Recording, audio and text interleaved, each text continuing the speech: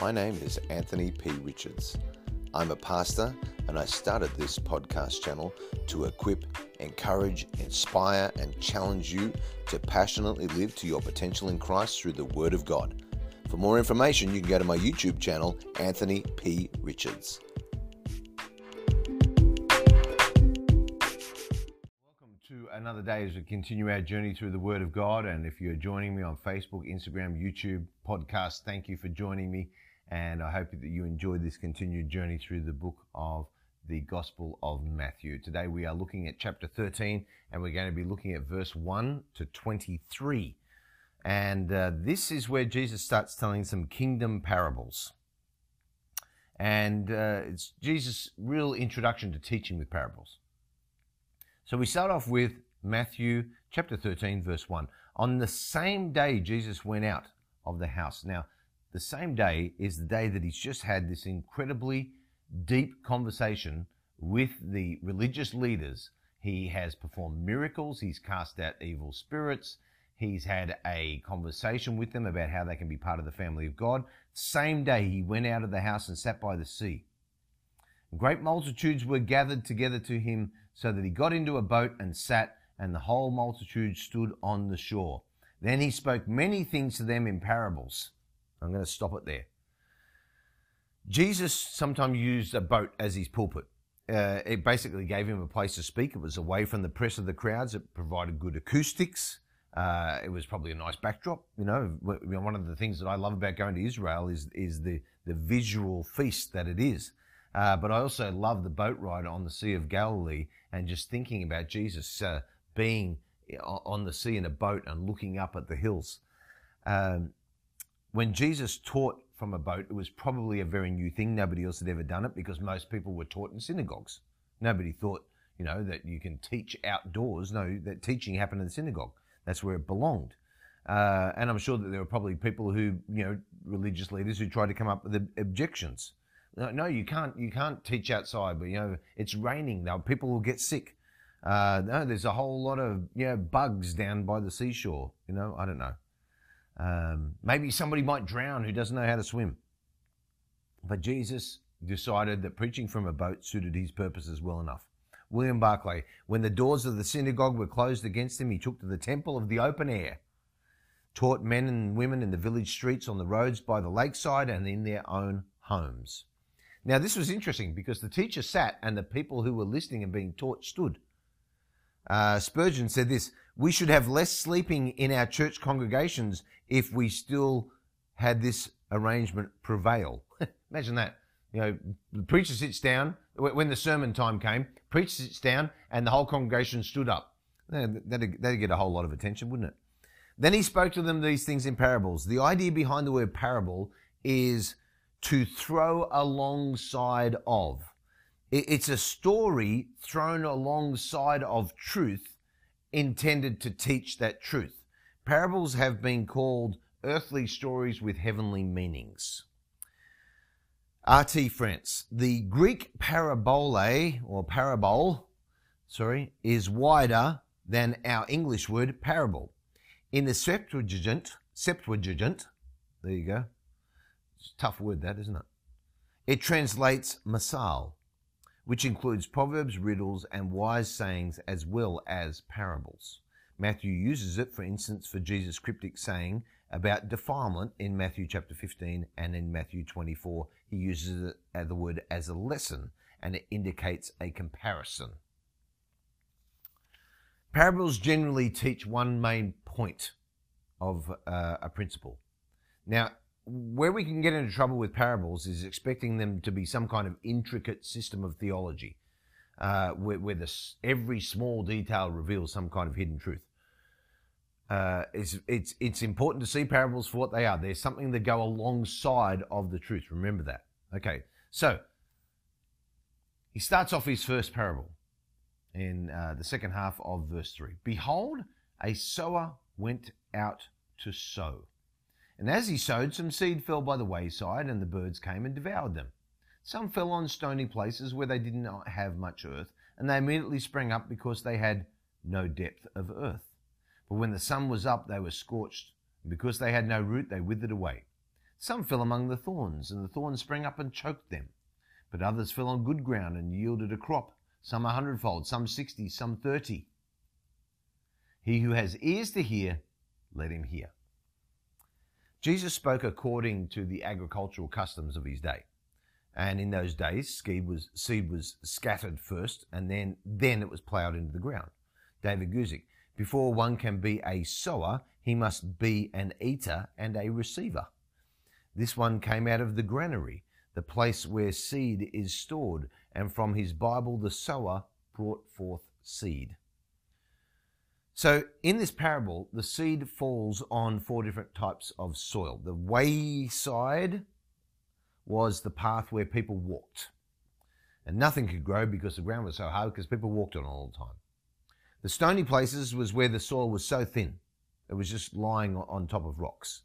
And on this ground, the seeds spring up quickly because of the warmth of the soil, but the seed can't take root because there's rocks underneath it.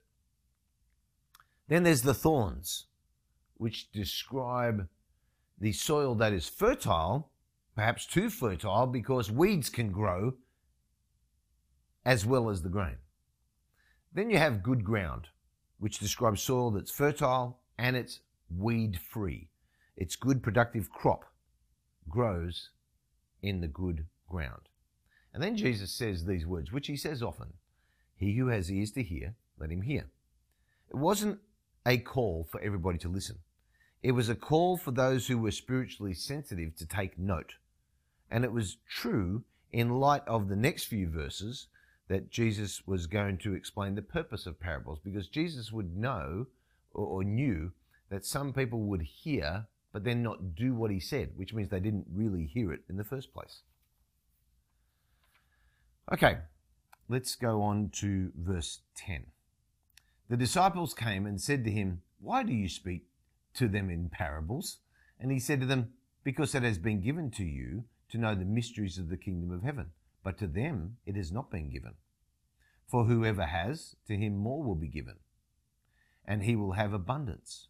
But whoever does not have, even what he has will be taken away from him. Therefore I speak to them in parables, because seeing they do not see us, hearing they do not hear, nor do they understand.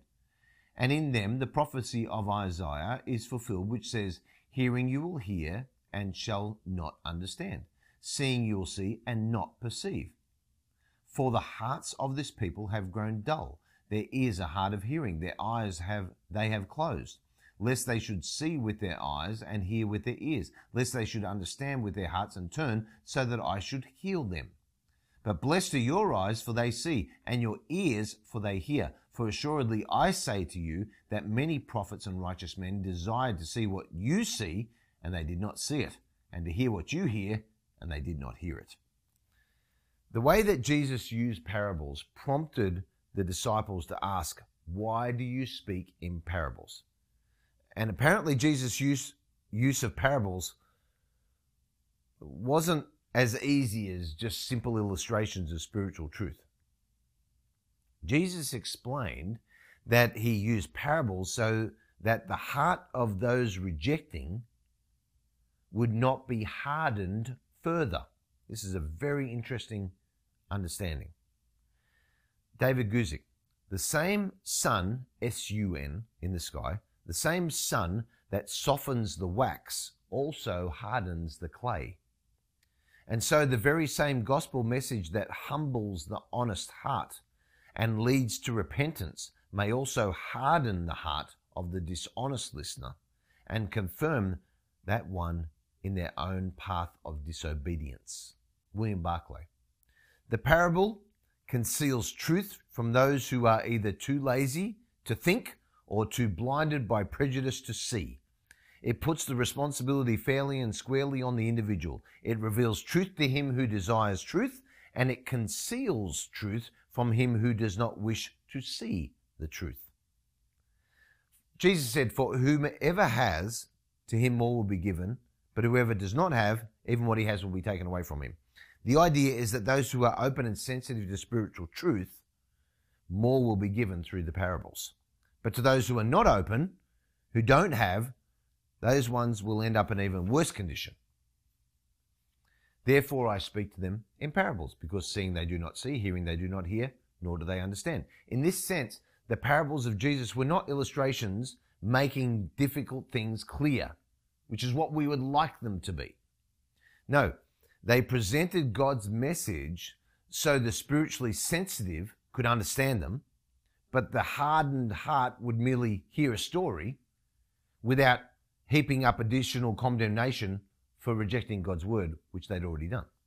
David Guzik said this: parables are an example of God's mercy towards the hardened, the withholding of punishment from them. The parables were given in the context of the Jewish leaders building rejection of Jesus and his work. In this sense, they were examples of mercy given to the undeserving. In them, the prophecy of Isaiah is fulfilled. By speaking in parables, Jesus was fulfilling the prophecy by the prophet Isaiah many hundreds of years before, speaking in a way that the hardened heart would hear, but not hear, see, not see. The heart of this people has grown dull. The actual Greek word there actually more literally means fat, not dull. The heart of this people has grown fat. Spurgeon said this: they did not really see what they saw, nor hear what they heard. The plainer the teaching, the more they were puzzled by it. It's like a lot of fat modern day Christians. The ones who often desire to go deeper in the word are those who do not understand or have not applied the simple principles and the more simple principles that they've already been taught. Jesus said, but blessed are your eyes, for they see, and your ears, for they hear. In light of this, those who do understand the parables of Jesus are genuinely blessed.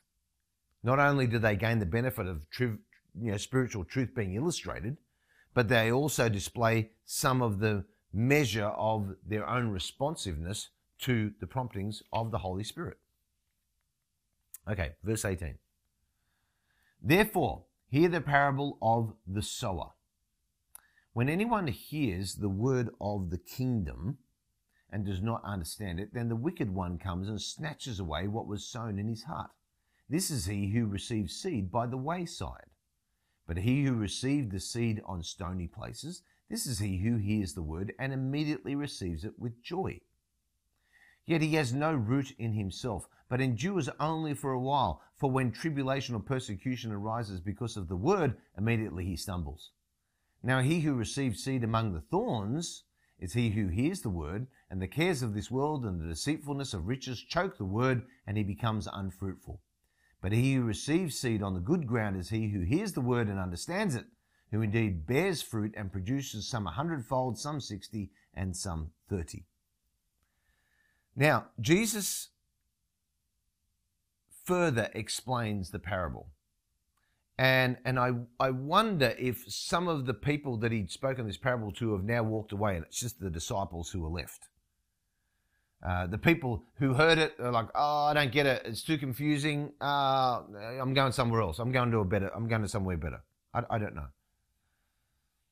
Jesus, it's like he gathers everybody in. He says, this is he who received the seed by the wayside. As the birds devoured the seed on the wayside in Matthew chapter 13, here. So some receive, in verse 4 previously, so some receive the word with hardened hearts. And the wicked one, the devil, quickly snatches it away, the sown word. The word has no effect because it never penetrates. It's quickly removed. And the wayside soil represents those who never really hear the word with understanding. The word of God has to be understood before it can fully bear fruit. One of the devil's chief strategies is to keep Christian people in darkness regarding their understanding of the Word of God. That's why you will invite Christians to watch these videos and they'll be like, no, I'm not into that. Do you think Jesus is telling them that, or do you think the devil's telling them? Who's telling somebody to not further understand the Word of God? Because it's not God, I can tell you that. Okay, then we've got the stony places. As seed falling on the thin soil on top of stony places, it quickly springs up, but it withers and dies. That's how some people respond to the word of God with immediate enthusiasm. And you've seen people like that. They respond to the gospel message and they're enthusiastically saved. And they very quickly wither away when it just gets too hard. This soil represents those people. They receive that word. Their lives are short-lived because they're not willing to endure any persecution and tribulation because of the word. What they want is they want a gospel that saves them and then gives them a perfect life. And when that gospel doesn't give them the perfect life, they lose all hope. Well, what was the point in becoming a Christian? Spurgeon made a good point. I want you to clearly understand that the fault did not lie in the suddenness of their supposed conversion. Many sudden conversions have been among the best that have ever happened. The problem was not their sudden growth, it was their lack of depth. R.T. France. Tribulation is a general term for suffering which comes from outside. Persecution is deliberately inflicted and usually implies a religious motive. Falls away is literally tripped up. It is not a gradual loss of interest, but a collapse under pressure. So then we've got the soil that Jesus talks about among the thorns. As seed falling among the thorns grew, the stalks of grain were soon choked out, and some respond to the word and they grow for a little bit, but they're choked. And they're stopped in their spiritual growth by competition from unspiritual things. This soil represents the fertile ground that's fertile for the word, but it's too fertile because it's fertile for everything else. And all sorts of other things grow in that soil and choke out the word of God. What is it that grows really well in that kind of soil? The cares of this world, the deceitfulness of riches. And then you've got the actual good ground itself. Seed falling on good ground brings a good crop of grain. They're the ones who respond rightly to the word and they bear fruit. The soil represents those who receive the word and it bears fruit in their soil. But it's actually in different proportions because it says, Jesus said some 100-fold, some 60, some 30. Always a multiplication, okay? Never an addition. So they always have a generous harvest, but differing proportions. And you may have met people like that. There's people like bringing people to church every week. Somebody's getting saved. They've always got a story. Oh yeah, I led this person to Jesus. So, and you're like, man, I've done it twice in 40 years. The reality is that we're all called to be ministers of the gospel of Jesus Christ, but there is a different proportion of good ground and good soil. So Jesus says, therefore, hear the parable of the sower. We benefit from seeing bits of ourselves in all four soils, I think. Because like the wayside, sometimes we allow the word no room at all in our lives. There's no room for the Bible and the truth of Jesus at all. We're going to make up our mind regardless of whatever the Bible says whatsoever. Like the stony places, sometimes we have flashes of enthusiasm in receiving the word. We hear a message or something gets us fired up, and then a week later we're back where we were before. I think the soil of the thorns, it's where the cares and deceitfulness of riches are constantly threatening to choke out the word and the truth of the word and the fruitfulness in our life. Because we have competing things for our attention and they seem so attractive. And they end up just stopping us. I'll give you a good example of one of the things I think that some thorns that can be in people's lives. I see a lot of adults who are more invested in their children's sport than they are in teaching their children about the Word of God. And so what happens is their investment in their children's sport stops them going to church on a Sunday, stops them from investing in the Word of God. And their child might do really well at that sport. But there's an eternal price to pay, both for their children and for them. Because I see a lot of those people just fall away. Good people, wonderful people. And it's not all those people, but I just see that a lot as an example. And then you've got the good ground, the word that bears fruit in our lives. So I think we can identify with each of those things. And we notice that there's a difference in each category. And the difference is not the seed. It's the same seed that's sown in all four soils. It's the soil that's the difference. You can't blame the differences in the results on the sower or the seed, only on the soil. And this parable really was an encouragement to the disciples, because even though it might seem that very few respond, God's always in control and the harvest will come. That's especially meaningful in light of the rising opposition to Jesus. And even more than describing the mixed progress of the gospel message, the parable of the sower actually compels whoever's listening to it to ask, so what kind of soil am I? How can I prepare my heart and mind to be the right kind of soil? This parable invites some action on our part so that we can receive the word of God to its full benefit. Which leads me to my observation. What kind of soil are you? What kind of soil am I? That's it. That's my observation. That's what we should just take some time to think about. What kind of soil am I?